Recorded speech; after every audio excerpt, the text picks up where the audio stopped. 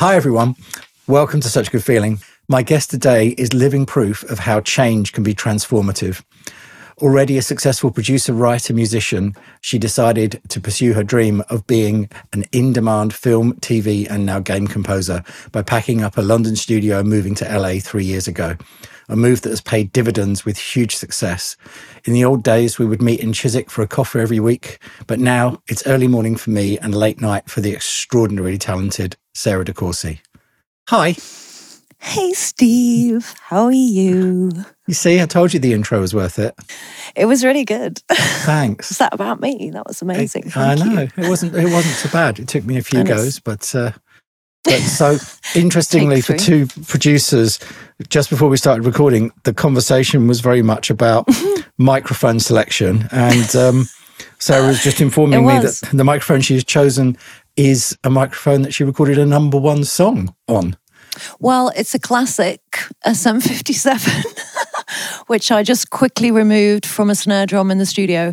But it works. It's a classic. Does the job. I agree. And of course, you are a singer and multi-instrumentalist and producer and classically trained musician and synth and gear nerd. Yeah, all of those things. Well, I'm going to say loosely on the singer thing. But yeah, no, I do love to use my vocals when I can, creating, if it's background building up, wordless vocals or, singing a top line for a DJ or just creating some pads or beds. Yeah, I love to use my voice for that. And then, I do like to make funny noises with electronic boxes and goodies. You really do. Yeah, I really do.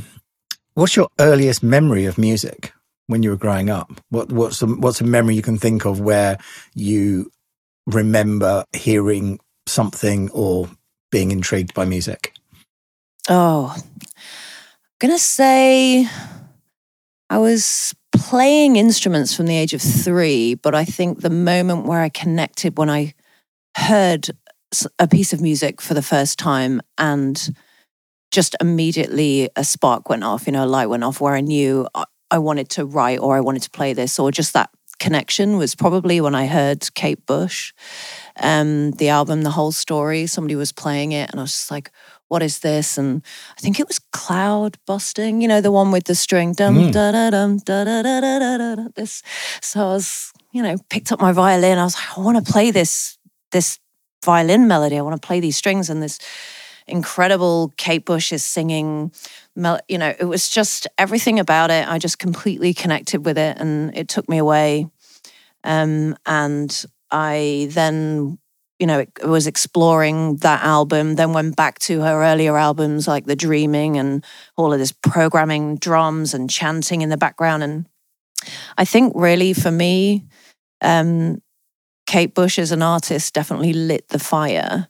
And also classical composers at the time, I think Rachmaninoff, when I first discovered his music, it set my brain and my heart on fire, I think, as a musician. And so those two, very different, but yeah. Just to go back to what you just said there, what instruments were you playing at 3?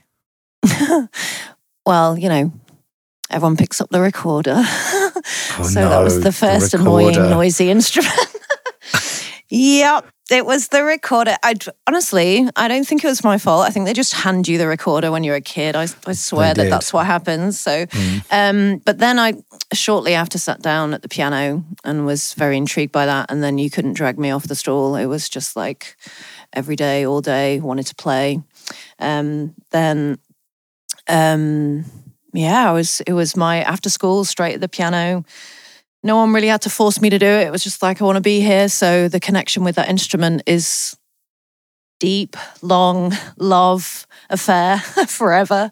And I picked up the violin at probably around 6 years old. And also loved that in a way that I can manipulate melody and sound very differently. You can do that very differently on a violin to a piano. So I loved both those instruments and continue to play those through my younger years. Yeah. And piano and violin, were you having lessons? Yeah, I I went into lessons when I was around 5 or 6, I think. In a serious way. I think the teacher was like, "Oh, she's very talented. She's very committed. She obviously loves doing it as well. So let's take this seriously and have regular lessons and do it properly. Technique, learning it properly from scratch." And doing it kind of the classical way, which I'm very grateful for, because it built an amazing foundation for me on piano, especially. And the same with violin.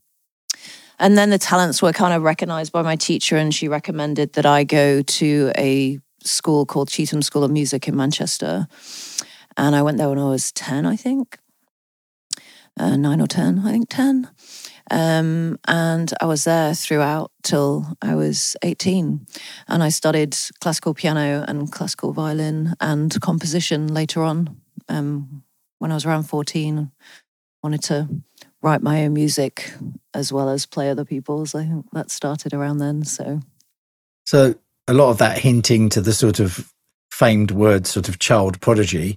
But at the same point, you were also, as you said, things like Kate Bush. I mean, aside from when you're working on the classical side of things and your musicianship, in your teenage years, there's obviously also a love of other music, including, pop or rock. So give me an example of the kind of people you were listening to when you were a sort of teenager.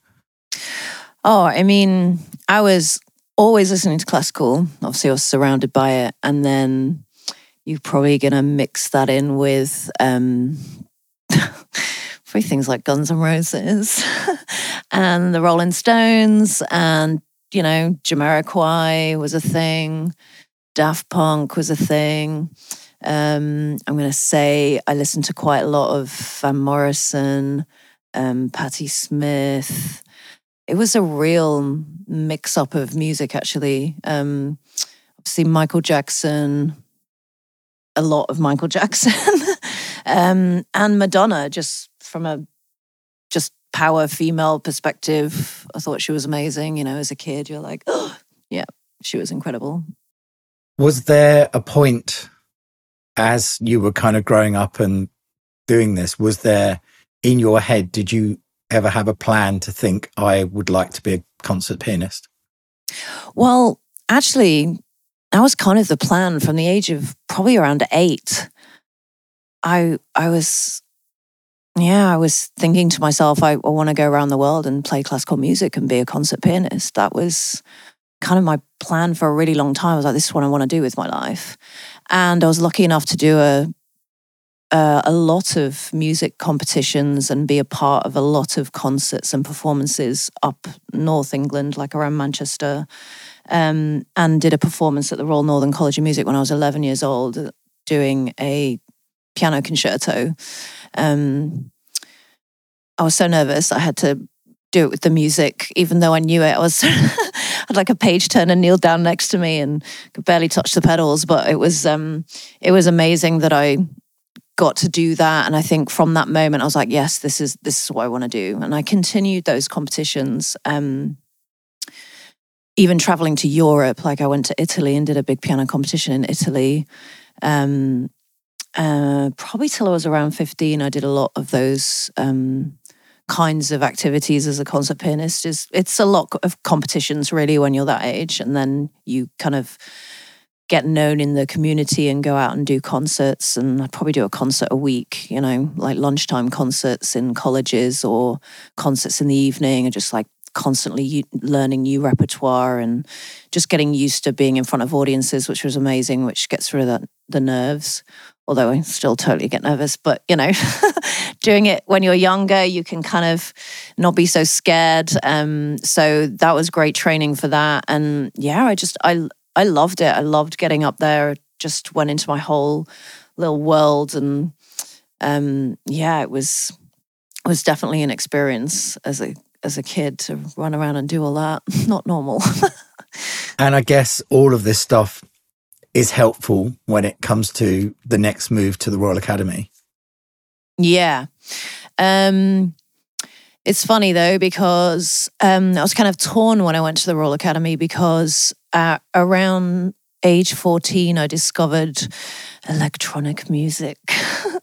And with my composition moving forward at that point, because I was entering composing competitions as well as piano competitions.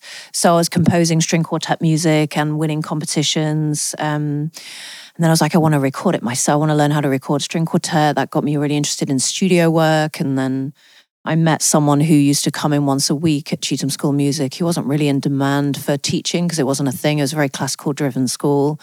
And I met with him. I can't remember his name, but he was amazing. He was like, oh, you want to learn how to record this string quartet piece I'd composed? I was like, yeah, I want to learn, like, how are we capturing this? And he was like, step away from the Mac. We're going to learn 2-inch tape. We're going to learn it through a desk. You're going to learn from, old school methods. I was kind of frustrated because I'd see everyone sitting at Macs, recording music, and I just, I want to, but I'm now very grateful for that, because I understand, I think, a lot. So when it came about to what I'm going to do next after Cheetham School of Music, I didn't want to just go as a composer or just go as a classical pianist. So when I went to audition to get in, well, I was recommended, I was offered a bursary. So I was recommended that they see me and that it was kind of a guarantee I was going to get a place there because they'd heard about me. So that was amazing. Obviously, very grateful for that. And I told them that I wasn't sure if I wanted to be a classical pianist or a composer at this point, and I didn't want to narrow down my options by just choosing one course. And so they were like, oh no, you have to choose one course. And so I was like, okay. So I chose classical piano, and then I sought out one of the main professors there who does the film scoring course, the composition course. It's kind of film and composing and everything mixed together. And I just said, can I go to the classes? I know I'm not here as a composer on a course, but can I just come to your classes and sit at the back anyway? And he was like, sure. So I kind of did that. So I did it. I was officially there as a classical pianist, and unofficially I was going to all the composer. So I did all the exams, the composer exams. Like he scored them for me, and he marked them for me. I did all the concerts, composed music for the concerts that they put on.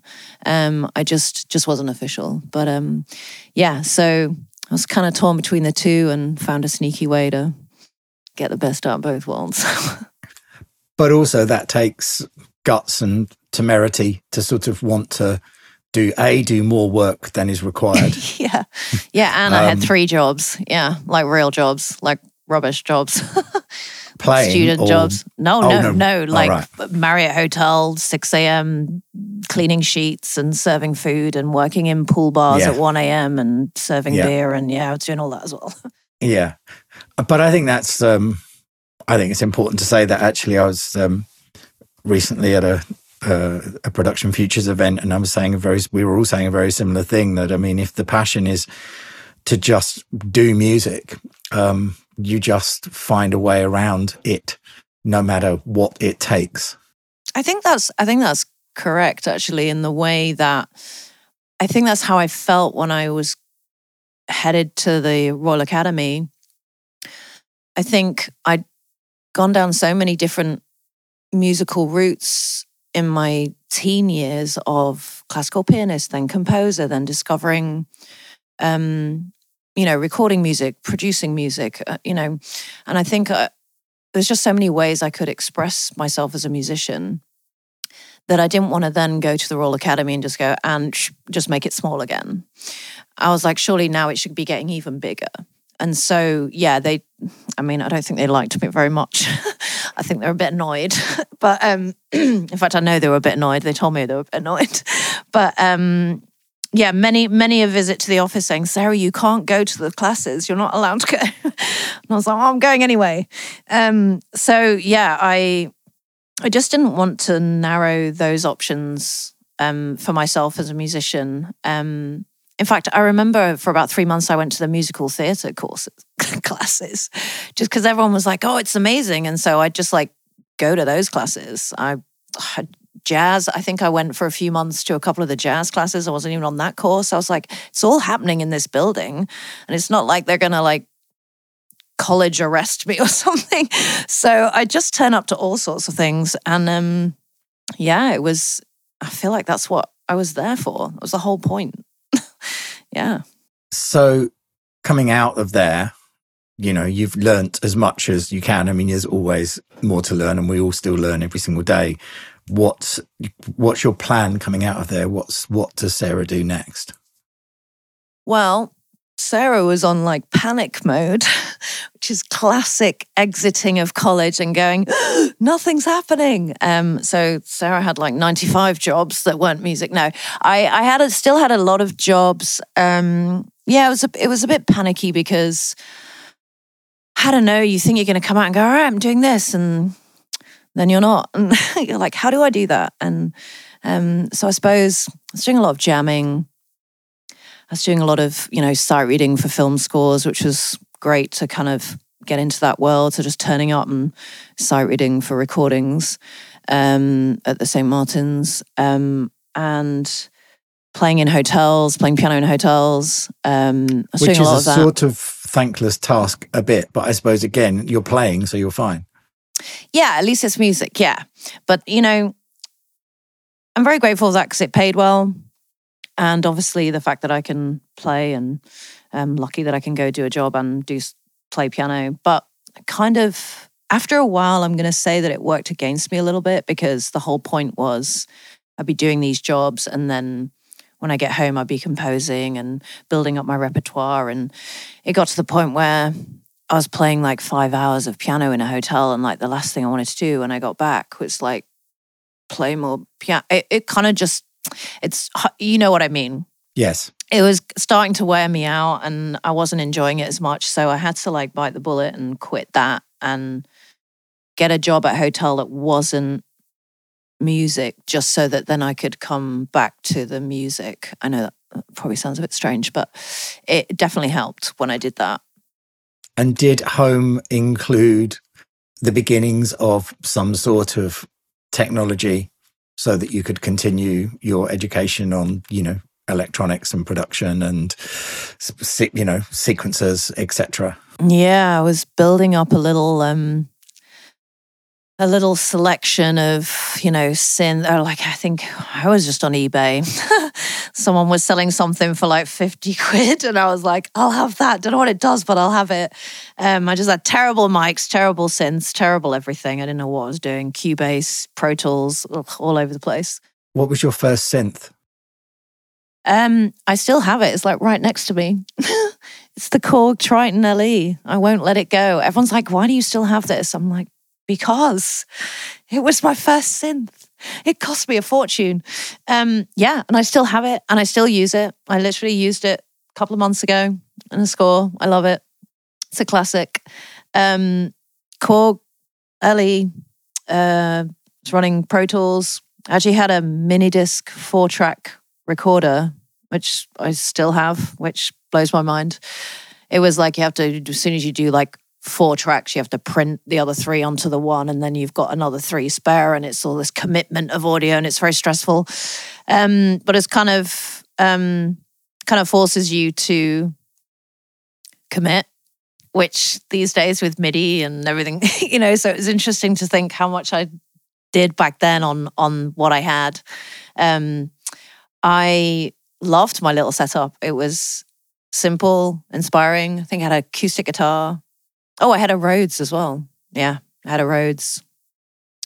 And yeah, that was pretty much it. And I'd just make what I could, make noises. I think I just had an SE mic, something very simple, and just was writing classical songs, piano, instrumentals, just anything, just keeping on going and just building, trying to become better and better and better and learn what it was exactly I wanted to do as a composer and a musician. Yeah.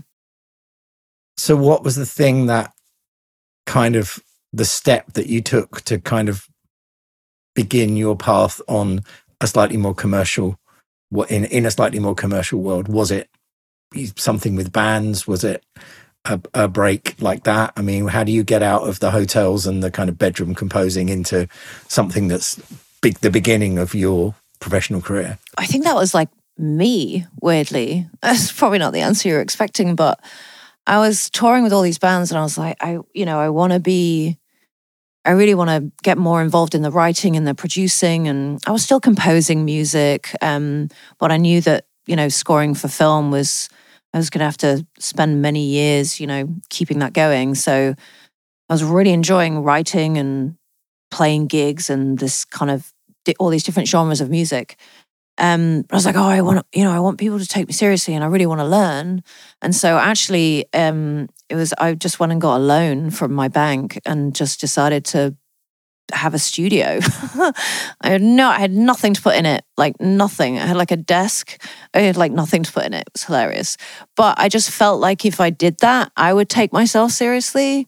And then maybe that would give not like give me the nudge because I was doing it anyway, but I don't know. It's that whole thing of like just giving me that environment of like, this is where I'm going, this is what I'm doing, and I'm committing to it, and I'm gonna learn as much as I can and collaborate as much as I can and have people over and we can jam. And so I think that was the moment where it got serious, was I just like created the let's get serious, let's do it properly. Yeah, I want to have a career out of this. I want this to be my only job. I don't want to be working at these hotels anymore. I don't want to be doing this. And the only way for me to do that is to kind of bet on me and borrow some money and build a studio. Yeah. Which is, again, this sort of comes up quite a lot in your story. But I mean, again, it's, one of those things where you're trying to push yourself forward and actually borrow money that you don't have. But there have been quite a few times in your life, I think, where you have invested financially and emotionally in yourself and thought, our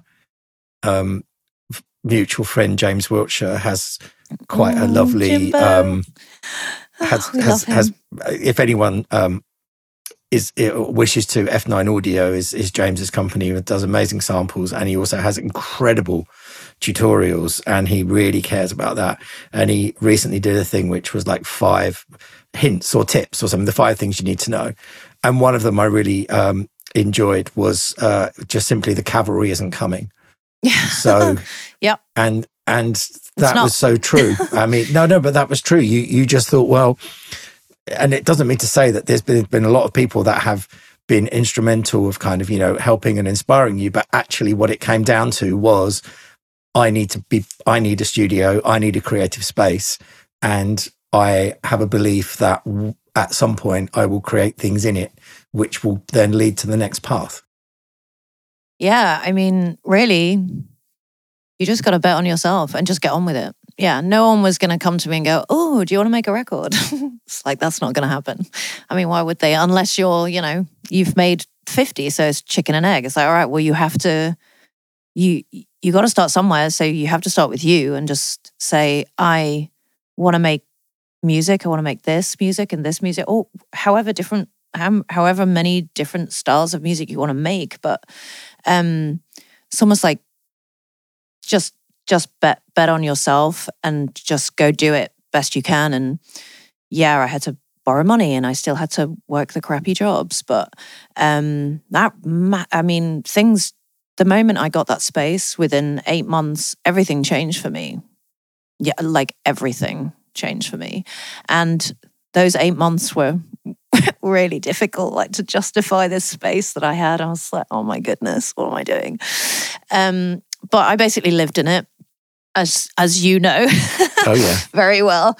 I basically spent like 14 hours a day in this space and made it work. And over that time met some amazing people and just built a community in that building with other studios. And I'm just, they're not going to come knocking for me to make film music and make records. It's just, I just had to get in there and just make some and then go show people what I'm doing.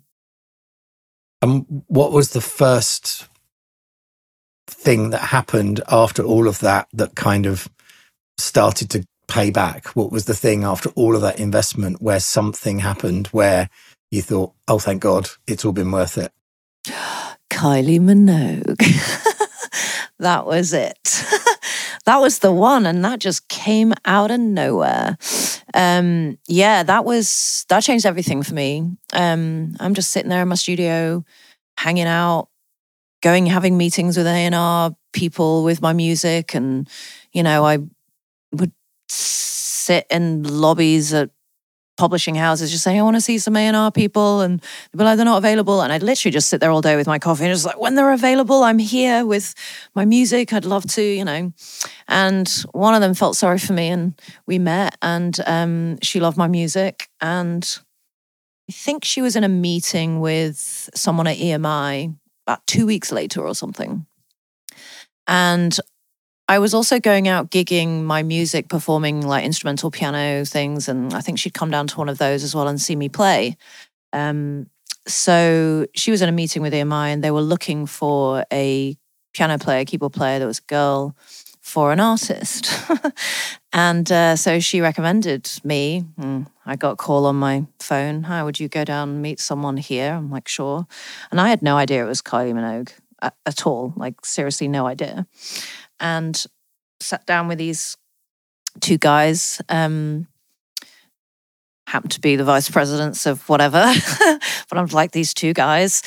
And they just explained what they needed. And I was just like, I can do that. I can gig piano, whatever. And then, then when I rock up to rehearsals, in she walks. I'm like, oh, okay, it's her.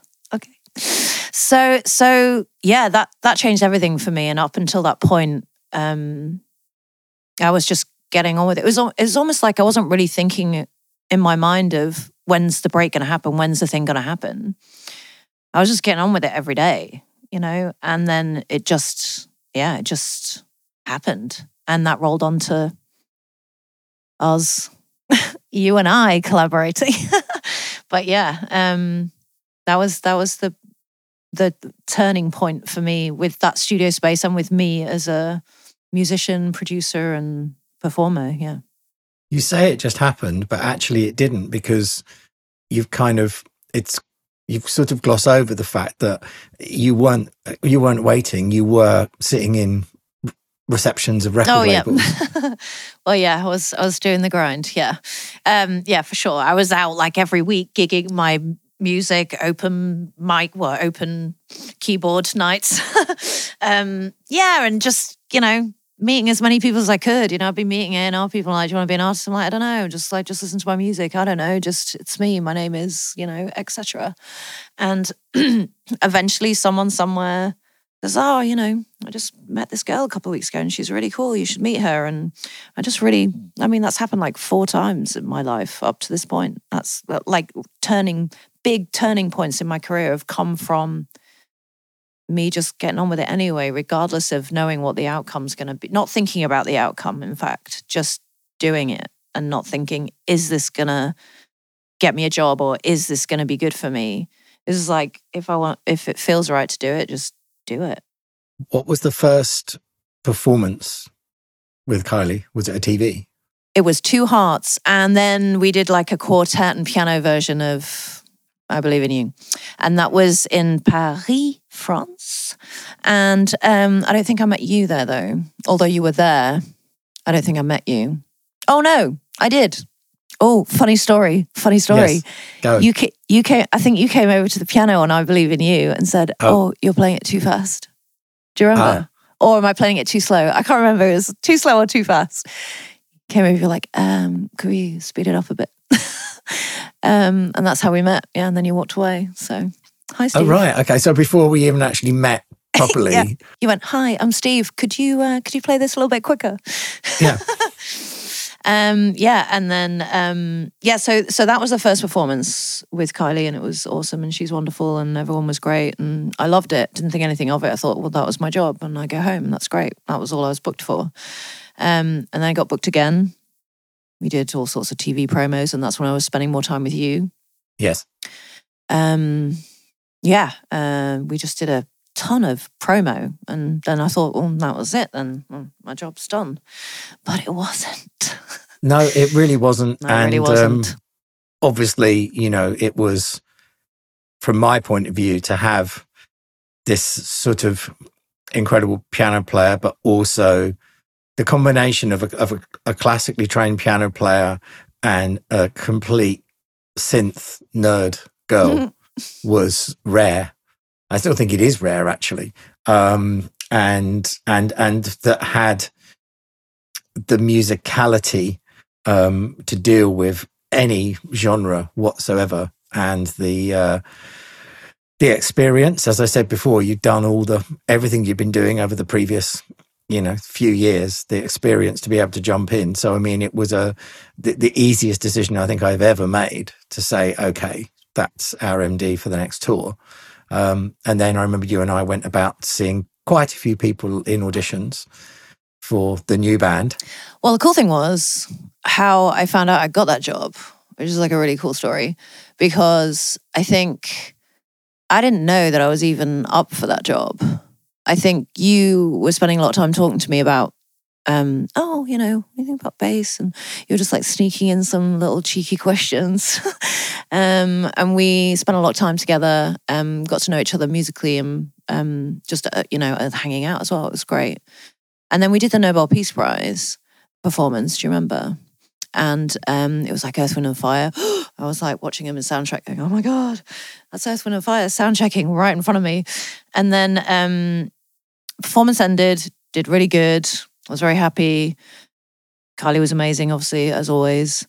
And then she was like, "Oh, do you want to come back on my plane?" I was like, "What kind of plane is that?" It was a private jet. She was like, "You're not getting on the commercial flight. You're going to come back with me." And I was like, "Oh, okay, cool. Just a girl hang on the private plane." And long story short, she said, "We'd really love you to MD the tour."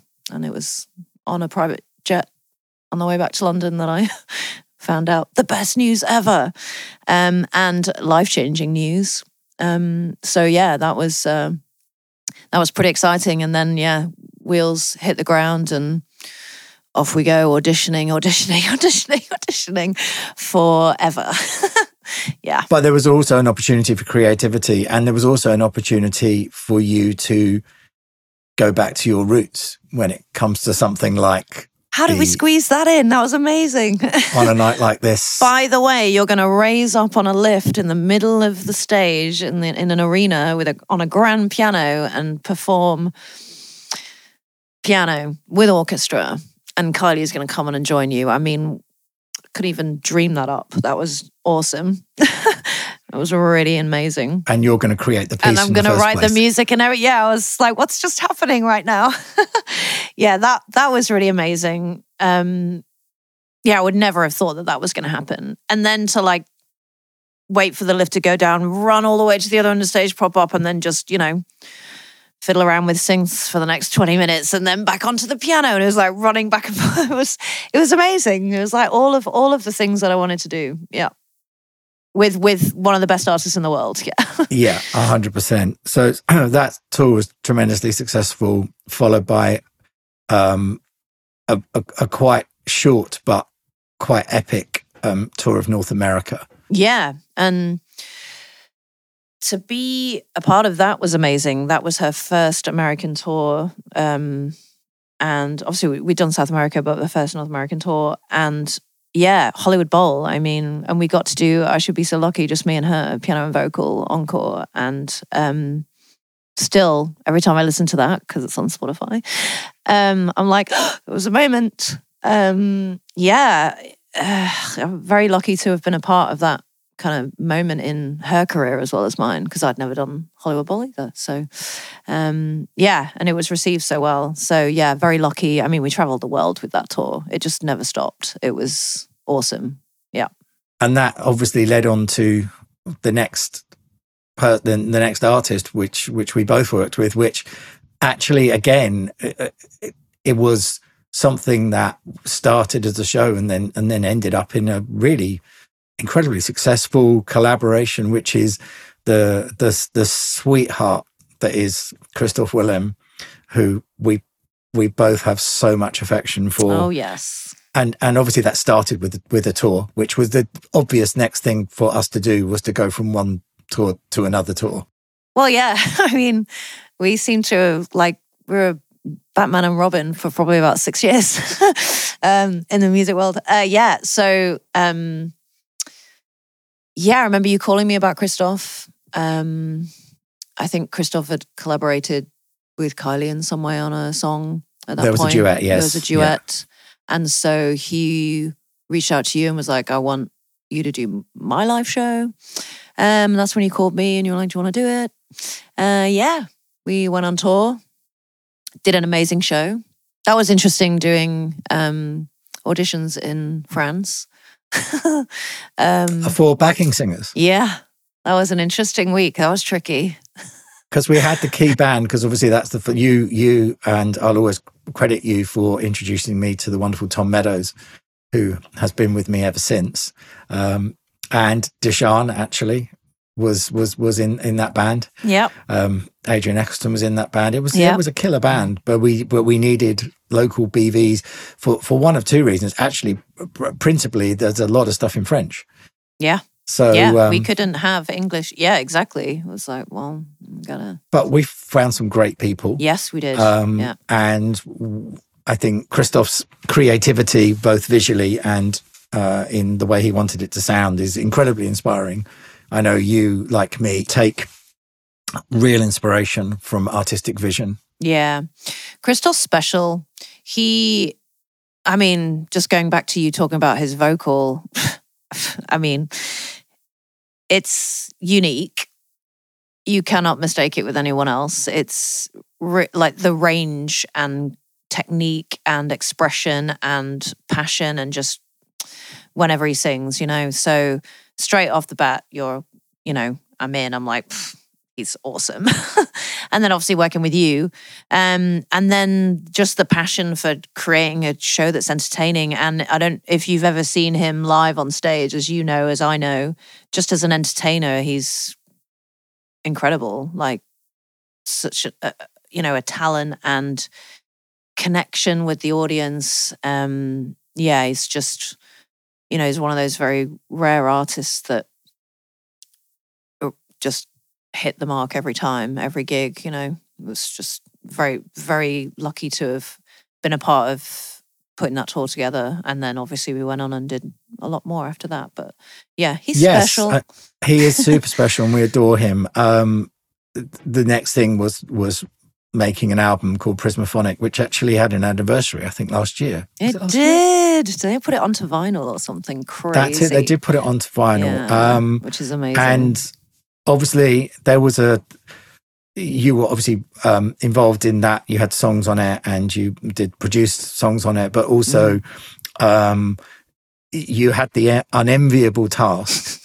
Well, I say unenviable. I don't mean that in a nasty way, but it was quite a lot of work to, because really the only person really singing on a Christoph record is Christoph, including all the BVs, absolutely everything. Yeah. Which we got to say is unusual, it is unusual, but I got to say, like for him, just to show how much of a hard worker he is, and also I'd say that's true for Kylie as well, in the sense of going in, doing the lead vocals and going, all right, what else can I do? What can we layer up? What can we do? Let's try the BVs. And so, yeah, it was a lot. And Christoph likes to sing. So we do a lot of takes, a lot of doubles, a lot of BV ideas and ad-libs. And yeah, which I love. It's 150% all of the time. Yeah. And it was 6 weeks. Yes, but then once you'd done all of this. Yeah. In French, you then had to go and do exactly the same thing in English. Yeah. So it's kind of funny because, because I vocally produced, like I had some co-production and some writing, but I vocally produced the entire album.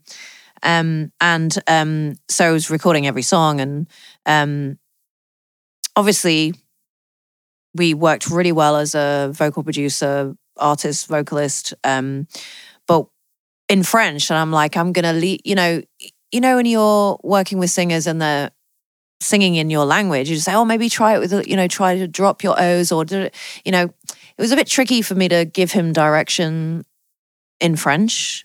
Yes, I understand French and I can understand, him singing it in French, but I kind of let, I let him loose on that, because he knows that more. So when we went to record in English, it was tricky. So that was a long process. And I've got to say, he nailed it. I mean, it was really, really good. Like, really good. The TH was a problem, but that's okay. I mean, yeah, who does that for a start? I mean, I remember us discussing it and I was like, really? We got to do the whole thing again? You're like, yeah, whole thing again in English. I was like, okay, yeah. And then obviously it has to be identical. So, you don't want it to be too different. So, yeah, it was fun. Yeah, it was definitely fun. But his English is impeccable. It's but so good. He also, because he is such a perfectionist, yeah, like he didn't want it to sound like a French person singing English. Yeah. He wanted it to sound authentic. And again, this is that some of the people we've been talking about are rare in that a lot of people might have gone, oh, it's fine. But his perfectionism was off the charts as much as his ability to be able to deliver it, but also just intensity to just push through. And that would mean a lot of late nights / early mornings for both of you. Oh, yeah. Well, Christoph's not an early bird, so... The voice is not there in the morning. No, it is not. It warms up during the day. It's like, I'll meet you for lunch and maybe we'll get to studio for 4 p.m. I'm like, Jesus. So, yeah, we'd start around 3, 4. But yeah, I mean, he's a singer where, I mean, very much like he was almost on a tour schedule with his vocals. It's like you do gigs at night, and I feel like that was his recording schedule also. Mm. So, if we're writing and stuff, we'd be in earlier if we're writing songs. But yeah, I mean, wow. One session we did, we got home at midday the next day. No joke. Mm. I don't think that was on Prismaphonic. I think it was on the second album, The Paratil. But yeah, we were in the studio all day and then we worked through all the way through till noon. Yeah, I remember walking home at noon and Christoph got an Uber back to his hotel. I was like, wow, that was a long day. Yeah. But it's great. And actually you carried on that collaboration after that to become his musical director for all of his tours after that, and co-collaborator and writer and producer, countless hits. Yeah, we had awards. some I know, crazy. Well, we got double platinums for Prismaphonic, didn't we? So that was awesome. And we had a couple of number ones with that, which was amazing. And then, then I went on to do the next record and next tour. And we had a couple of number ones off that. I got to work with like Zazie and Jean-Jacques Goldman. Got to co-write with the legend that is. Yeah, the three of us did a song, which was crazy cool. So yeah, just really amazing experience. The next record was awesome. And then we did a tour off the back of that, and then we parted ways after that. As in, I think I was doing other things like Little Mix or something. I can't remember. Something like that at that point. But, and all this time you've been building up equipment in your studio. Yeah. So every time, I would come to see you, there would be an extra little synth or an extra little something. And there'd be a new gadget. And, you always invested back in yourself and your studio. Oh, yeah. I mean, I still do that now. I literally bought like a Viking violin and a Shruti box a couple of months ago. And I'm like, I don't know when I'm going to use them. Well, I mean, I've already used the Shruti box once, but Yeah, I feel like it's just keeping on topping up that inspiration. And, it's when people, definitely with studios, you just got to let it build, I remember when I first moved into my studio, I was like, I don't have anything. It's like, well, I will. And just go out and buy a load of stuff and just fill it up. It's like, well, I don't know what I want yet. I don't know what I want to make yet. Do you know what I mean? I don't know if I'm going to want more synths or more, outboard gear or more microphone. I don't know where I'm at yet. So yeah, it was a regular topping up of, the room got smaller and smaller the more you came around because there's like more stuff in there. But for sure, I love collecting weird things. You never know when you're going to need them. And when you say you were in there every day, I mean, you, apart from when you were touring, you really were in there every day. I mean, you left to sleep, which was rare and short, and then you'd be back. Nothing's changed. Yeah. I'm in my studio right now at 1 a.m. talking to you. But isn't that what I think the thing with that sometimes hard, because there's an easy way of sort of people looking at that and just going, oh, that's just a kind of a workaholic attitude. But I've often said, well, no, I've often said that if you or I mean, God help the employer, but if you or I ever were to do a normal job or a regular job, shall we say, that doesn't involve music, the moment we finish that job, we would want to do music. So it's a very interesting thing where your love and your hobby and the thing you like more than anything else is the thing you do as a job. So why wouldn't you do it all the time? Yeah, people talk about this whole like life balance thing, like, oh, you should get out and da-da-da. And obviously I do. But it's something that I saw literally last week, I think, of someone saying, the life balance thing of, you should get out, get out the studio and go do something else. It's like, oh, I'll go do something else I enjoy less then. Or should I go do something that I enjoy? It just also happens to be my job that I've been doing all day. And now I finish the things that I have on my schedule that I got to deliver or whatever. Now I'm going to do music. But literally a lot of the time I would have done my work and I'd still just stay in the studio and just mess around. And yeah, it's only like if somebody then goes and does their hobby in the evening after work. It's like, my hobby is my job. I mean, I'm so lucky, but yeah. So, that explains why I was in there most of the time. I mean, sometimes I'd meet you for dinner and then go back to the studio after. Oh, yeah. Like 10 p.m. Nothing's changed. I would just, you know what it's like. You'll walk around a supermarket or you're having dinner and then you're walking back and something will happen in your brain and I'll just be like, oh, I'm just going to go back and just figure out like what that idea was or what that noise was. I want to just explore that thought or that melody and just get that down. And then 4 hours later, I'm like, oops, I should go home. Yeah. Would you describe that as having sometimes I've heard the expression a noisy brain, but it's like, it becomes a point that if you try to ignore it, it will just get louder and louder. So it's better to just go and do the thing that follow the thought process through so that you kind of put it to rest. Otherwise it will just keep nagging at you. Yeah, I think there's two ways to think about that. One, I'm worried that I'm going to forget it. It's just going to go.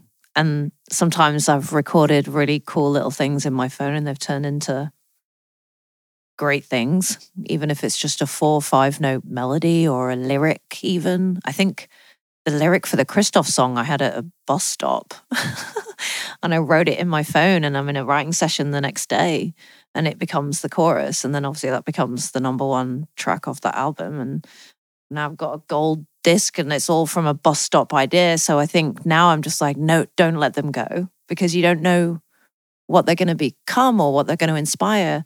Or even if it's a little idea that then gets you to another one. It's not even that idea is going to be the golden idea. It could be the gateway to the next thing. It's just the thing that starts you off. Whatever it is, don't ignore it, basically. So, yeah, most of the time I'm worried I'm either going to forget it or it's just going to annoy me all day and I'll be like, oh, I'm just going to get to the studio and just play around with it. Yeah, I'll be distracted by it. I think that's really good advice. I've often said to everyone that, just the voice note is such an important thing. Don't put it off because you think you're going to remember it, but an hour later you may not. And then it could be the idea. How many times have you been sat there and go, oh, it's cool, I remember it? Or you've done that in like a writing session, you have an idea and you go, it's cool, I remember it. What was your thing? And then you go back and you're like, nope, I've forgotten it, it's gone. Yeah. So, yes. And that could be a game changer. I mean, it could be, or it could be the step to a game changer, or it could not be, but you never know. So, yeah, I do try to not let those disappear. I try to grab them while they're there. Absolutely. So there's obviously continued success. The studio keeps getting bigger and, better. And there's individual artist projects you're working on. There's more musical direction, as you said, working with bands like Little Mix, which I think is a really interesting one because I've often said that I felt actually, because they are not together anymore, but I felt that Little Mix are one of the hardest working bands in the world, and especially vocally. And I know that you were involved in a live lounge with them, which was complicated to say the least. But I think I scared them when I sent them what we were going to do. But they smashed it. Oh my gosh. Yeah, I mean, when we put the concept together, it was like a cappella, 4-part, boom, just them on their own. So I was like, and I was like, what? We're going to segue that into another song, and then there's going to be, a gospel choir, and then a little bit of organ, a little bit of guitar, but not much. But them just starting out from nothing, just a cappella on Radio 1 live, And then I just come up with an incredibly difficult harmonic arrangement and lots of ad-libbing and showing off. And it's because I knew they could do it. And when I first played it, they all kind of looked at me a bit wide-eyed because obviously I just tracked it in with my vocals just to map it out for them. And they just rehearsed and you could see they were like, no, I want to get it right. And it'd be like 9 a.m. in the studio, like literally. They'd be just turning up in their pajamas. They just wanted to be there and just practice it. They'd just try and squeeze in like 2 hours before any like promo they had or photo shoots. And we'd just squeeze in as much practice as we could because it was just really important to them to just be as good as they possibly could be. The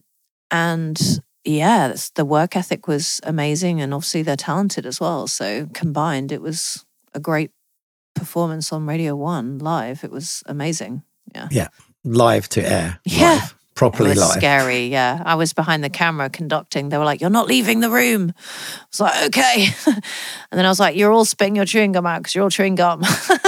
They were like so stressed. They chew gum when they get stressed before a gig. So I was just like, give me the chewing gum.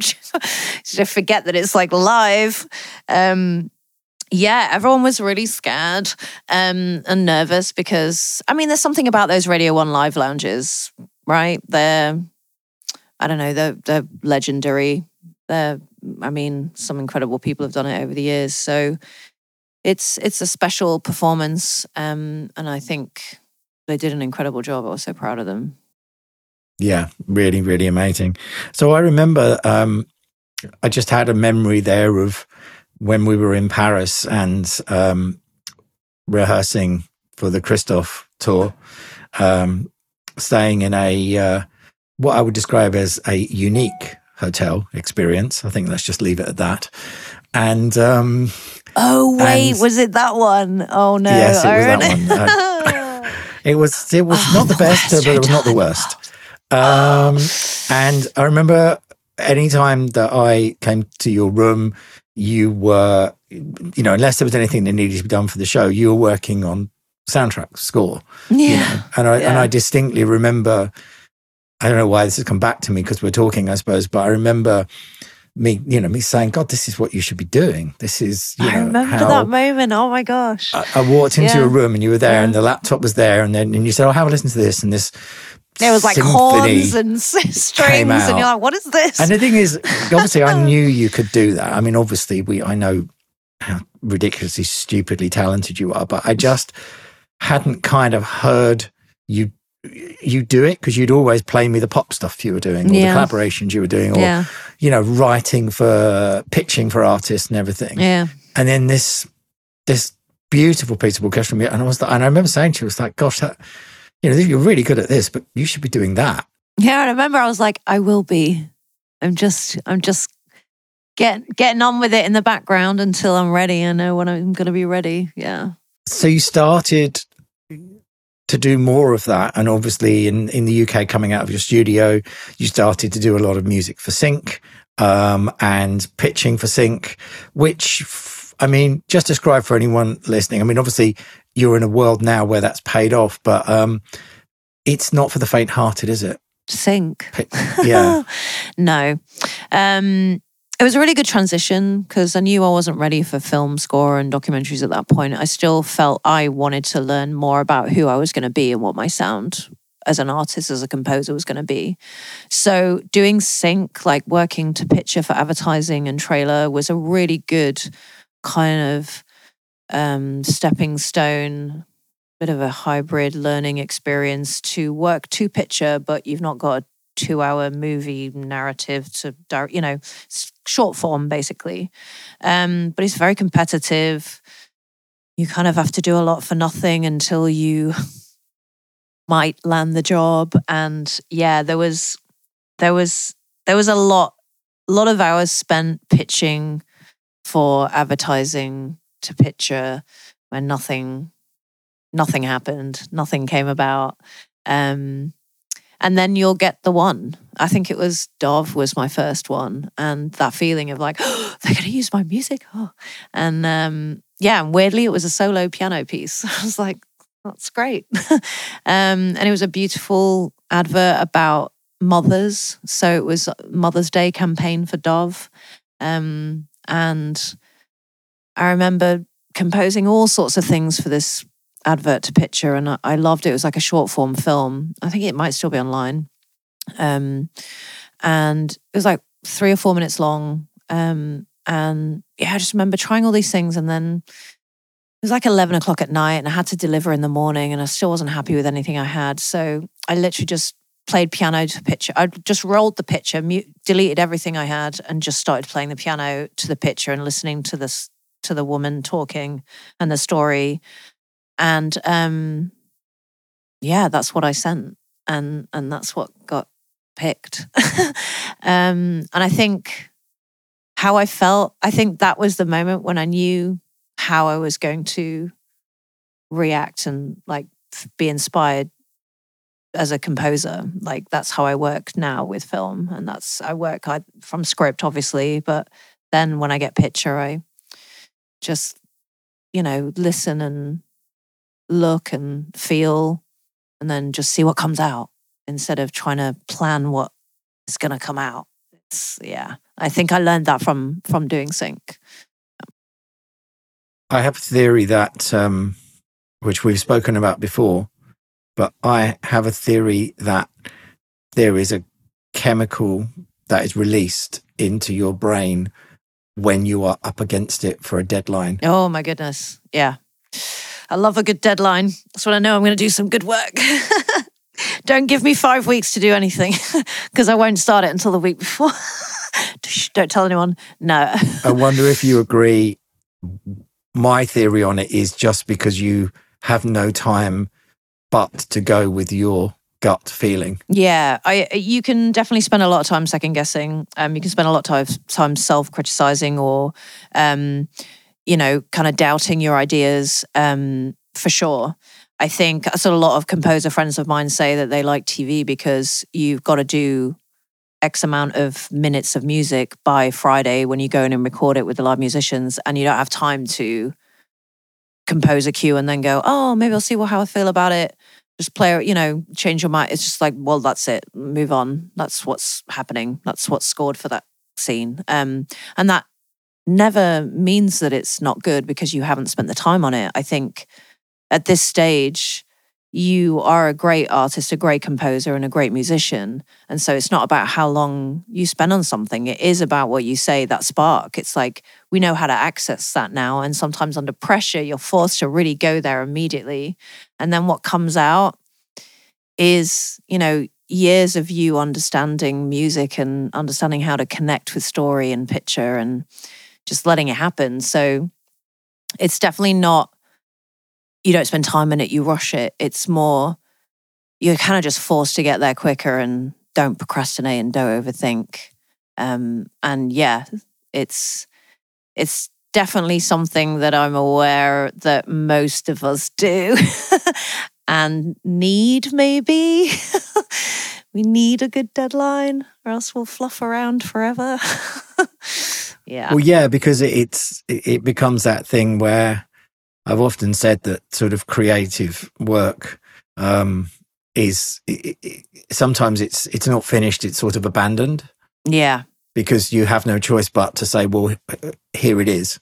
I mean, you can play with it afterwards because hopefully if someone likes it, then you can tweak it.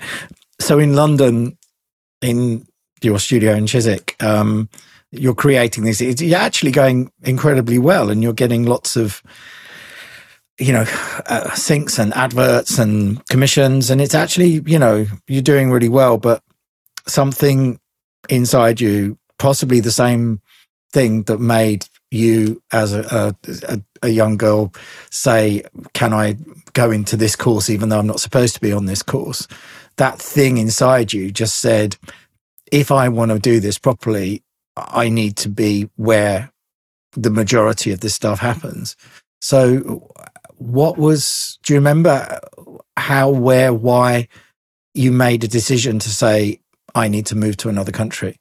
Yeah. So, I mean, it's crazy when you think about it, because I was a very successful, musical director at the time. I was bringing money, everything was great. I was, even landing some good trailers back then. And, the sync was rolling. Everything, I mean, nothing was bad as far as career or, it was kind of like a bee in my bonnet of like, as you know, from when we were working together and back when I was MDing, I was always composing, and I was pitching for a few films here and there from music supervisors I'd met, but not getting a lot of traction because I had no credits. And obviously the chicken and egg, can't get film unless you got credit, can't get credit unless you get film, etc., etc. So I was kind of fighting with that. And I think the scene in London at the time was, I found it very difficult to be surrounded by people who were also trying to do what I was doing. So yeah, I decided to just go out to LA for like 2 weeks during the Grammy week, where I knew there was going to be some people I knew there, and maybe just meet with some people. And the moment I got out there, I'm bumping into composers and meeting supervisors at all these events, and I'm like, oh, okay, maybe I need to be here. But obviously that was a big commitment because I was going to be leaving a lot of career comfort, I suppose. But it seems to be something that I do. I'm not scared of losing I needed a shake up. I wasn't scared of leaving that kind of financial and career comfort and just really going for it, because I think it's what I've been wanting to do my entire life. And I think at that point, because of the work I'd done up to that point, like musical director, which is like live performance with picture and audience and storytelling, and then making albums directly with artists and working on projects like long-term projects and writing, like conceptual albums as well. Like Christoph's was a conceptual album, like in the sense of he had a storyline he wanted to follow with Prismaphonic, and then he had a storyline, So all these things, and then just touring with crazy punk bands and indie bands, all these things had kind of armed me and got me more prepared and more excited and inspired as to what I could bring to a film or a TV show or a video game. And I felt like, okay, I feel like I'm ready. Like I'm a better producer now. I'm a better musician now. I got way, way more to offer because I've learned so much and absorbed so much so many different styles of music and so much experience, like traveling the world and et cetera, et cetera. So I feel like that I was like, it's now or never. Like, I've just got to do it now. And it was really scary, like packing up my studio, of which so many amazing things had happened in that room. It was very sad. But yeah, I then did one more trip back, had some meetings. I was like, yeah, I've got to move here. I just have to go do it. Yeah. It's not easy, is it? No, it's so stressful. Once you've made the decision to go. Yeah. Then it's like the 8 months of, all right, well, bye-bye London and all my friends.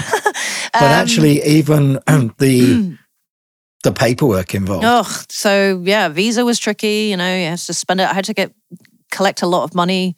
The cost of shipping everything, putting it in containers and shipping it across, because I was shutting down, like as in I was getting rid of my apartment, getting rid of my studio. Some people just do like 6 months and go back and forth. This was like I'm moving. So there was a lot to organize with shipping my entire studio equipment over and my home and sorting out a visa and paying for that. So costs, stress, everything. It was pretty intense. And then just arriving in a city where I didn't know anybody. So that was also a bit scary. But luckily within a few weeks, you get to meet people. But I don't know. I just had to be done. I knew I had to do it. It's just had to get on with it. Just do it. No matter what it costs. There's a pattern here.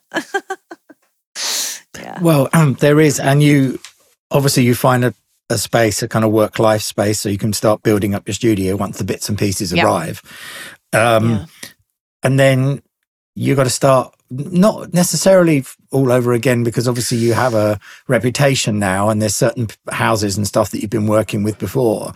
But you've got to do the same thing that you did so many years ago when you were knocking on doors at record companies to try and get work there. You then have to reintroduce yourself as someone not from there, when the place that you've moved to is absolutely the best place to be for someone like you, but is also absolutely full of people wanting to do what you're doing. Exactly. Yeah. I mean, the amount of people I met before I came out here and they're like, oof. It was just that, okay, just give it a couple of years, see how you do, I was like, oh no. Yeah, it's a town full of everyone coming over to make their dreams come true, of course. But yeah, that didn't bother me so much. I think what was really scary for me was I think reaching out to people, just getting people's time. I was like, just if they meet me or if they hear my music, that's all I really was after. When I didn't come out with any expectations of, this is going to happen by this time and this is going to happen by this time. I was just like, it happens when it happens. The most important thing for me was to build relationships.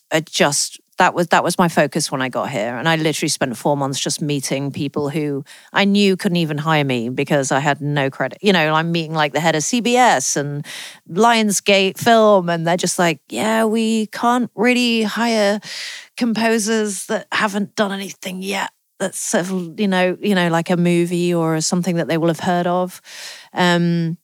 So I'm out here like not represented by an agent with no credits. And yeah, it was really tough. But the incredible thing was these people actually met with me, which I have to say I didn't expect.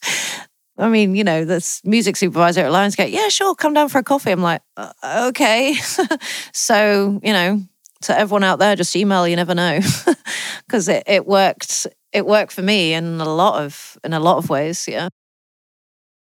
And also, I suppose it's getting better, but at the same point, there wasn't then, and I say there are a few more now, but actually being a female composer sets a slightly different precedent because there's not nearly enough in the industry. There isn't enough. I mean, there's incredible people now like, Natalie Hall and, Sarah Shackno's done Video Game, and Hilda from The Joker. And there are definitely women coming through that are changing the game. And hopefully me also.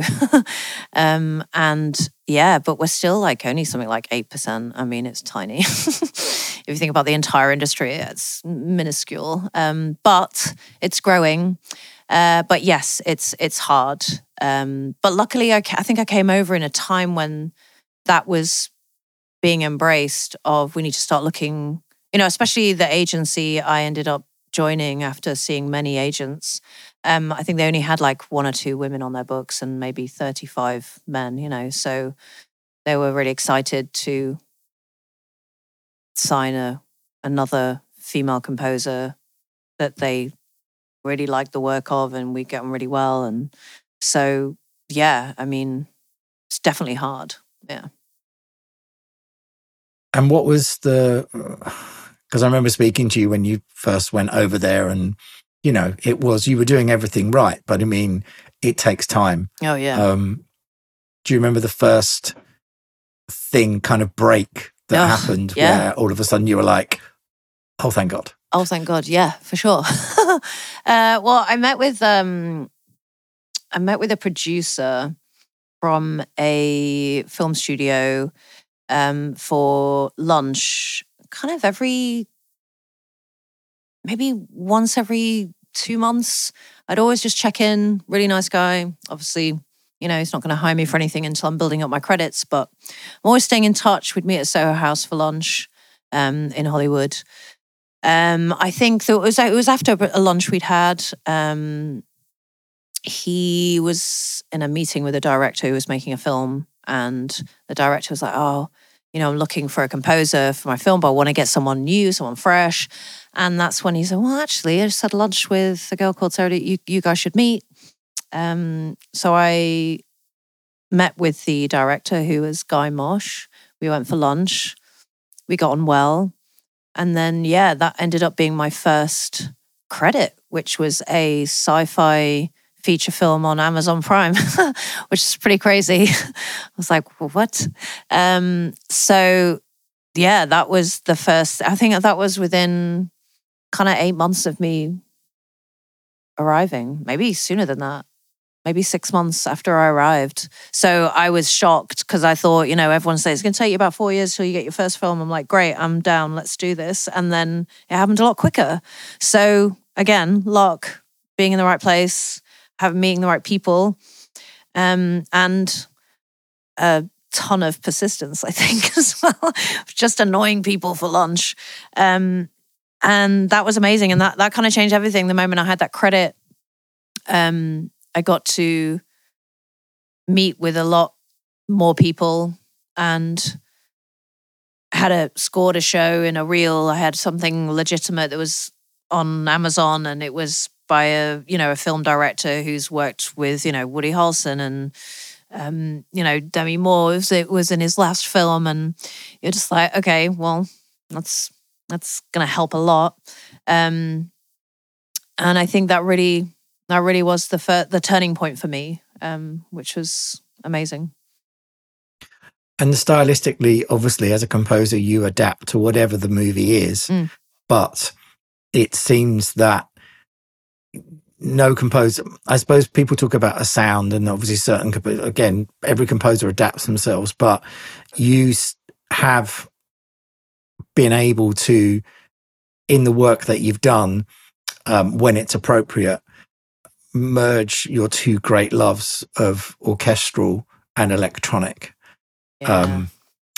And it's my favorite thing. Which, yes, absolutely. But also, you cite certain inspirations, including Johan Johansson and various people that have similarly kind of done similar things. But there's where it's appropriate, the soundscape nature of what you do is equally as important as the musicality, compositional theme as well. Yeah. Saying that, I know you're an absolute lover of theme, melody, John Williams, and you have a canny knack of introducing all of those into what you do. So it's a kind of a lovely big melting pot of all of your inspirations, but never at the detriment of what's on the screen. So you're not trying to get your music across. You're just using all of your influences to be able to turn it into what sounds like the correct accompaniment to the picture. Yeah, I mean, well, thank you. And yeah, I mean, definitely composers like Johan Johansson, just from The Arrival to Sicario, even Mandy. I don't know if people have checked out that score, but it's amazing. And it's like heavy rock guitar. You know, he's another great example of just using the language, all of the language, the total language of music, and just bringing in what you need for whatever story you're telling through sound, you know, or whatever emotion you're trying to support in a storyline. And I think, you know, even people like Max Richter, who's incredible at doing that, another pianist, classical musician. I mean, everyone's going crazy for the Bill and Frank theme right now, which is obviously from one of his albums, The Blue Notebooks. I just love that piece of music. Just made me cry so much. Yeah, and I'm a big fan. And then, you know, you've got like Danny Bensi and Trent Reznor, who just make ridiculously cool sounds, like soundscapey sounds, sound beds, you know. And yeah, those kind of composers are really inspiring.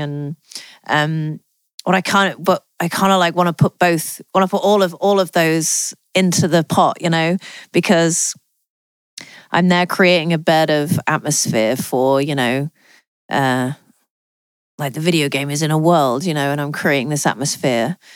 Then I'm like, but it has to have, you know, some kind of melody or something going on here. I feel like, you know, it has to relate to this. And it's such a great challenge, and I just really enjoy it all at the same time. To be able to bring those things together, and yeah, it's one of my favorite things to do. Be it on synth or string or piano or whatever, or even like my weird instruments at the back of the room. Doesn't matter where it's coming from. It's just I'll just go with the flow of whatever it needs. What's the weirdest instrument you've got in the back of your room? I mean, I'm gonna say, I'm just like looking at the back. It's probably not weird. It's just really cool that I have a Shruti box. I'm so glad I have one. It's so loud. When it first arrived, I was so excited. Had it shipped over. Actually got a Duduk as well, which it took me about a week to actually get a noise out the thing. I don't know if you... I love the sound of those. For anyone listening, if they've ever heard... well, I suppose the best example is Peter Gabriel's Last Temptation of Christ soundtrack. That's very Duduk heavy. Well, Duduk is just one of those instruments, and also I had it engraved with my name on as well. This guy actually made it for me in, I think it's from Albania. I think so. I had it shipped. And I was like, can you just put my name on it as well? Be really cool. And yeah, it took me about a week to get a sound out of it, and it's double reeded, just absolute nightmare. And now I can get a noise out of it, a pretty good one. But again, you know, it's good with the reverb. Needs the reverb, a good 8-second reverb, and it sounds beautiful. Yeah, it's good. And then yeah, those are the two major things that stand out as newbies in my studio at the moment. Just because it's so random, never would have thought I would have one. And I'm going to say the Valharpa as well, the Viking violin, but I'm going to still work on that one. Yeah, just waiting for the score to come along that I can use that violin. So the violin is, you do play a lot yourself, but also a lot of it is, I mean, explain a little bit to people about the kind of process, because there's a lot of stuff that you will do in presenting things to people where you'll basically have to mock the whole thing up yourself. And eventually, sometimes as you've done quite a lot, it will then, you might have mocked up some strings with you playing and a few samples and stuff, and then it turns into the real thing. But actually you have to get the thing sounding pretty close and amazing before you actually get a chance to do it for real. Yeah. Yeah. I mean, with most of I'm going to say with all of the scores I've done, video game, TV, movie, the mock-ups have got to sound convincing because you got to convince the producers and the directors, this is my idea. And then, it's almost like you're saying in your mind, we're going to go and do it properly next week. But, but it's almost like some will be, if you have a long relationship with a director and a producer, I'm sure down the line they're like, we know it's going to be, we know eventually where it's going. So the mock-ups are great. But I felt, especially at my stage, I felt like those mock-ups, those like version ones you're sending for approval, they just had to sound like almost like the done thing. A lot of the time I'm getting out the violin and cello and just layering up the samples just with me playing on it, just because I was just like, I have to get them to a stage where they sound great, especially if there's like solo melodies in there or whatever. But you spend a lot of time on sort of mocking up the cues, prepping them for them, and then you just undo all of that and then just do it do it for real. And it does at the time, you're like, oh, I know we're not even going to use any of this anyway. But we're lucky we have incredible sample packs out there now, because to be honest, a lot of it sounds great. It sounds really good. But also your all of the skills that you've honed over the years in production and mixing, because it's not, at that stage, it is literally all coming from you, as in the playing, the doing, the mixing, the production. You're sending it's all you. You're not sending it off to. I don't have 50 assistants and 5 programmers and 3 score, orchestrators or anything. Yeah, it's me. It's all of the work, all of the time, right up to the bit where you then hand it off to, now we can go record it and give it to 30 incredible musicians who are going to breathe the life into the score, which is one of my favorite moments. It's still a cool feeling, isn't it? Oh, it's so amazing. And we did something when we did the track for Christoph, and the famous, I'm just going to write an orchestral song for a pop artist in France and see if the record label likes it. And weirdly they did, which I was very grateful for. And we got to go record it. Was it Angel? Angel, yeah. Oh, yeah. And I mean, I remember Christoph going, oh, but it sounds great, the mock-ups. I'm like, thank you, Spitfire Audio. But then, when we went in and we had the orchestra and the brass and then I was on the grand piano and just like, oh yeah, this is why we love doing what we do. You mentioned Spitfire there. I think it would be remiss of me to not ask you if you have, any specific things, particularly that you rely heavily on when it comes to instruments and virtual instruments. I mean, I'm going to go on the past week. I've actually been using their Sarconi quartet and their harp a lot because I'm working on a documentary and those things are just sounding amazing.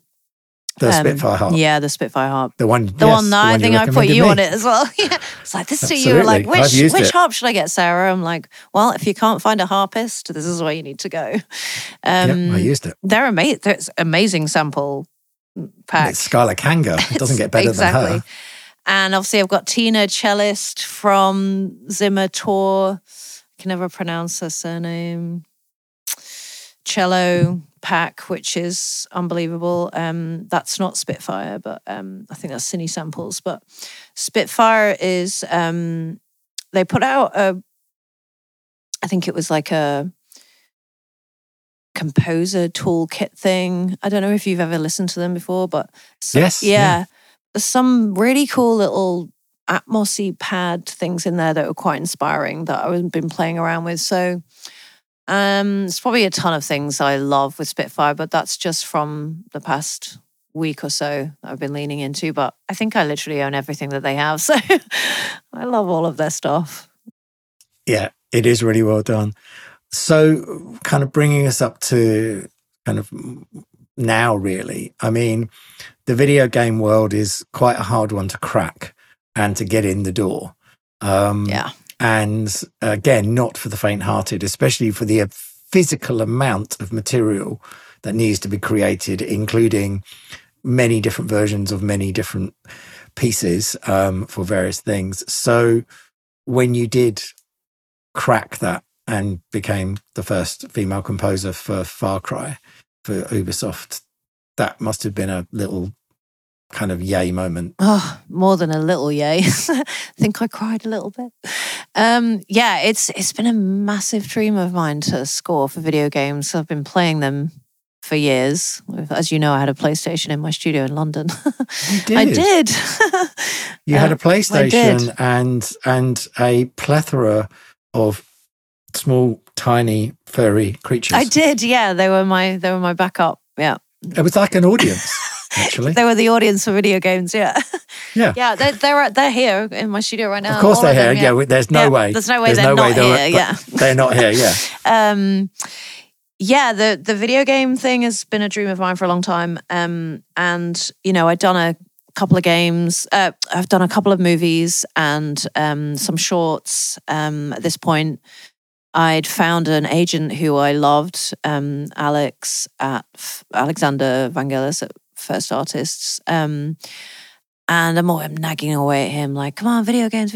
And, he's putting me up for all these big TV shows, HBO, and, he's really like pushing for me. And, I'm pitching, not quite landing. I'm up against some big names. And this whole thing of video games, again, it's chicken and egg. If you haven't done one, you don't get one. If you haven't, etc. So I'm up against this. And, I get emails, oh, there's a big show on HBO. We're going to throw you in the hat for it. Can you put a reel together? Blah, blah, blah. So there's a big video game coming out. We're going to put you in the hat for it. Can you put a reel together? So I just put a reel together and forget about it. And then I get a call the next week. It's like, oh, they're really interested in your reel. They're interested in getting on a call and you pitching. So it's like next stage. And yeah, I get on a call with Justin, who is the music supervisor for this game. We have a lovely chat. And he's like, come up with a theme and a sound for this new world that we've created for this game. I was like, can't think of anything more exciting to do. This is great. See you next week. And that was me for a week, just in my back cave, just creating noises. And yeah, I just came up with a motif and a sound and honestly didn't overthink it because in the back of my mind, I'm like, again, it's going to be get my name in the room, get people talking about me. I'm probably not going to get it. It's a huge video game. They've got people like Cliff Martinez and, all these big names who are going to get it. So I think the pressure was off in my mind. I was just like, I'm just going to enjoy myself, create a sound for this world they've created and a theme. They sent me some gameplay, highly NDA'd and all this stuff. And then my agent's like, oh, a couple of weeks, I'm sure they'll get back to us. And like 4 days later, I got a call from my agent. She's like screaming down the phone, Haley, who's my day-to-day, Haley Flame. She's like screaming down the phone at me going, oh my God, you got the job. And I mean, amazing that my agents got as emotional as I did. I love those guys so much. But yeah, I was so overwhelmed. I also found out it was a blind audition as well, as in, I think there was 4 of us that pitched our ideas for the game and then our names were taken off and it was all like numbers and whatever. So that was amazing. That was kind of like a double up of amazing. It's like, oh wow, I really got it on my music. This is great. And I think that probably helped because I'm like new to the video world, the video game world. So yeah, that was a massive moment for me and just the best 4 months ever. I mean, it was maybe a little bit over 4 months, but it was an intense 4 months, but some of the best composing fun I've ever had. Yeah. And then obviously the live recording and yeah, which I did in the UK, which was amazing. And you helped me find some musicians for that actually, I remember. But yeah. It feels like there's lots of these, but I think something like that as a moment feels like a real validation of, a life's work, but specifically since you've moved sort of 3.5 years to get to this point now and achieve something again, another thing, another achievement. You've ticked lots of achievements off. You've still got loads of achievements to go. Of course, you're never done. The list is long, yeah. I don't. Yeah, there's no way you're ever done. But yeah, it is. Do you feel that it kind of was worth it? I get the impression that if you'd have stayed in the studio in Chiswick, you'd have still done well. Yeah. But I don't necessarily know, and nothing to do with your talent, but I just still think your decision to invest in yourself again and uproot your entire world and life to a place where you knew nobody and start again has paid off. Yeah, in so many ways. Like, the second week I arrived, I'm in a Starbucks with David Buckley. Do you know what I mean? He's like someone who I just was listening to his scores, and then I just Facebook message him and say, hey, I love your music. We know this person. You live in Santa Monica. I live. Would you consider meeting for coffee? And I think he went to my website, listened to my music, and I was just like, sure, let's meet up. You know, and he becomes my friend, introduces me to an agent. You know, so I think those things wouldn't have happened if I, you know, it was always something that I don't even think about, oh, it would have been awful if I'd stayed in London, or maybe I would be scoring for films and video games in London, just would have been a different version. But I definitely, the energy of going to a new place, I got very comfortable in London. I knew a lot of people. People knew me. You know, there's this whole thing, and I was really trying to change it up, push forward, and it was hard for some people to see past that. And it was also hard for me to get into a new circle, and it's kind of a very tricky environment in London. And so me just pushing myself up to the next step of I want to, you know, reach further, see what else is out there. There's, you know, I think it had to involve like a big change, like a new environment, a new energy, I think. And I mean, you know what it's like when you spend too long in doing one thing, you know, musically or whatever, you know, you got to like shake it up a bit. And I feel like the move is what helped shake it up. And, you know, I wouldn't have met people like David Buckley and, you know, just everyone I've met out here, some incredibly talented and awesome composer friends and musicians and directors and producers who I might not necessarily have met if I'd stayed put and just come back and forth a week here and there, you know. It had to be a commitment. Yeah. And I think that they see that. They're like, oh, wow, you committed. Okay, you're not messing around. There's definitely that too, you know. And the interesting thing is that when all this is going on and when it's really busy and you're really up against it, or you're waiting to find out if you're doing something, the thing that you always return to if you need to find a space or find a place to calm yourself in any way is to just sit there and play the piano. Oh, I do before I go to bed most nights, actually. People think I'm crazy. So, you know, I spend like 14 hours in the studio and then I'm just like, all right, I need to wind down. I'm just going to go play the piano for an hour. Yeah, it's my favorite thing. Classical, jazz, Latin, pop, whatever it is that comes out. A lot of the time it's classical at the moment, but yeah, it's my favorite thing. Well, sometimes I'll just try and, you know, work out an arrangement of whatever I've been composing that day on piano and see if I can do it, or just try and enjoy it in a different light by doing it on piano. But yeah, it's still my place. I actually been playing a gorgeous concert grand piano, a Yamaha, in my friend's studio. Been playing that sometimes the weekends, and just to get behind a grand piano in a, you know, it's a big studio recording room, you know, we fit an orchestra in there. It's a big space. That's been amazing. I didn't realize how much I'd missed that, actually. So yeah, it's definitely always heading back to the piano every time. But I think also it's a safe place, and also it's always been there for you. Yeah, yeah. it's a love affair from the beginning to the end. It's a love affair, yeah. It's never let you down. It's never kind of gone anywhere. It's been from effectively a 3-year-old child. Yeah. You've had this thing in your life. You know, if it was a person, it would be a person. I mean, in many ways, it kind of is a person, but you've had this one thing that you can rely on that still fascinates you, that still brings you the same amount of joy. So much. I mean, even from, you know, I had a terrible day at school and I'm 8 years old. I go home and throw my bag on the floor and I'll just sit at the piano and just play the piano because that's where it all goes. That's where it goes into. And then the piano feeds back to me, other things. And yeah, so it's just this sort of kind of therapist from an early age in the form of music.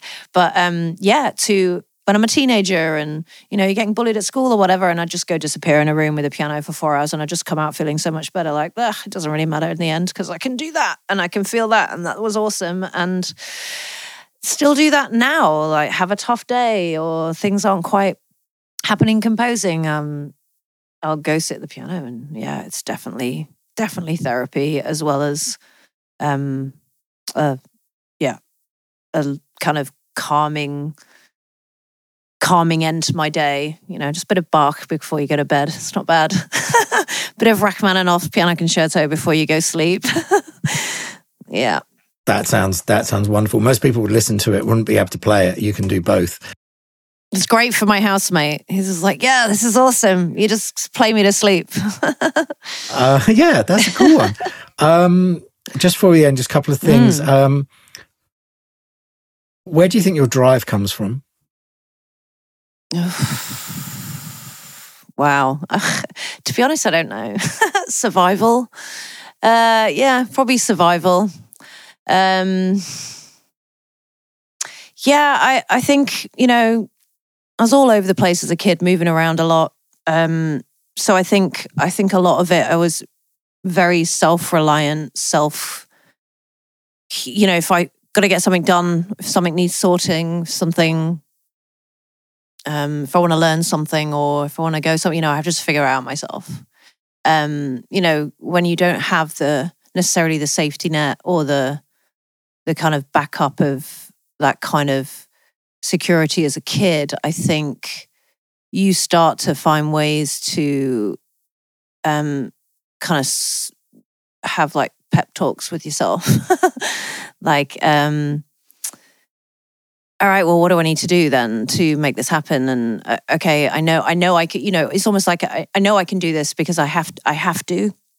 And then when I get older, it's like now I have the kind of tools where I can access that feeling, and it's worked up to this point. So yeah, I think weirdly it's probably come from not a lot of security when I was younger to having to create that for myself, for sure. Yeah. Survival was a really good answer. And what pearls of wisdom could you impart to a young composer who would love to be doing the kind of things you're doing right now? It's always really hard, that question, isn't it? Because, I mean, you know, everyone says, oh, what would you tell your younger self or whatever? Just like, I don't know. But more so actually in this world, like now, as in if someone, because obviously technology has changed, there's, you know, so much more going on. It's just like, what you're working in it, you're sort of effectively living the dream, which has taken a long time and a lot of work and a lot of talent to get there. But is there anything that you've kind of picked up that might help someone who's as talented as you and is just really trying to push through? Yeah, I'm going to say, like, somebody said to me before I moved over, she came up to me, and it was a woman who worked for BMI. She comes up to me, she says, Sarah, don't go to LA and then chase everyone's career path and change your music. And at the time, I didn't quite understand. I was like, because I'm not going to change my music. And then when I came out here, I understood what she meant, which was, and I did find myself slipping into that thought pattern sometimes of like, oh, you know, it'd be great to, you know, do what Trent Reznor's doing. Like he's getting those kind of sounds and he's working on those kind of projects. And then it'd be great to kind of follow down the route of, Rob Simonson is doing really kind of edgy indie movies using these. And then I was just like, I kind of understood what she meant, because you want to work. You're coming out here and you want to work. And so you look at what's working and you think that's what I should be doing. When people said, when I come out here, you need to go and assist a composer, or you need to go do this. So I think my one thing is, the one thing that I would say that I've learned that I still have to apply now, because you can get caught up in it, is looking at what everyone's doing and loving what everyone's doing is great, but don't ever feel like that's the roadmap. You just got to make your own map. Even though someone will say, you should really assist for a composer for X amount of years, or you need to do 50 short films, pay your dues, or you should really learn how to produce, do like musical theory with strings as well as electronics. You should, doesn't matter. I think there's room for everyone. And I think there's especially room for people who are doing something that's not what everyone else is doing. In fact, there's more room for that, if you know what I mean. So that's definitely something I would say that I have to keep reminding myself of as well, because it's tough. You want to work, you want to be heard, you want to get jobs on TV series, and then you listen to what everyone's doing, and you think, oh, that's what I should be doing, and then I'll get hired. And it's like, funnily enough, when I speak to most composers I know that are working on those shows, they haven't done that at all. So make the weird noises you want to make. And the other thing I would say is just go make it. Don't wait for the TV show. Go make the noises, put it out on Spotify, and then just go meet people with your music. Do it backwards. Do it what you think is backwards, but it's not. It's just do it. That's my phrase for the day. Just do it. Just do it. Do you know what? I love that though. I often say to people when they ask me about these things, I just say no one is going to notice anything you do if you just keep it on your computer. No one's going to come and asking for something. It's like we're living in a world where you work with sync all the time. People that run sync all the time. Yeah.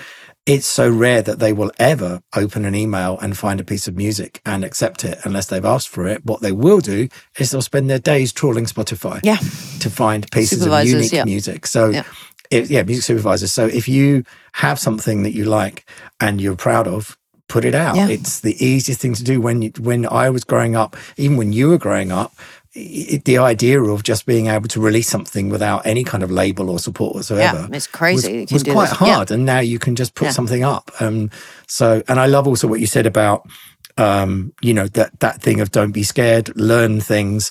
If you're a great musician, but you're not particularly great with technology or Logic or Pro Tools, but teach yourself it. Yeah, just do it.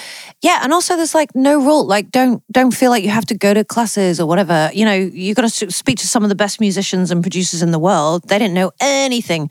Majority of them didn't know anything. I didn't have special teaching. I'm not saying I know everything. No one really. I mean, I feel like most of us, we learn something new every day in the studio. I feel I'm going to do that till forever. But just figure it out. I don't know, like half the time I'm working with some of my outboard gear and I'm like, I know what I'm doing, but then I'll just do something that maybe I'm not supposed to, and then suddenly I'm like, oh, that's actually quite cool. I'm just going to do that anyway. And I mean, just figure it out. Some of the greatest musicians in the world, they sound different because they did it different. So that's probably not a bad thing. I would say definitely just lean into, if you think it sounds good and you like what you're making, just make it and keep making it and just get enough people to hear it. Yeah. That is excellent advice. Amazing. I'm not going to ask you about anything you're doing because everything's always a secret until it happens and comes out.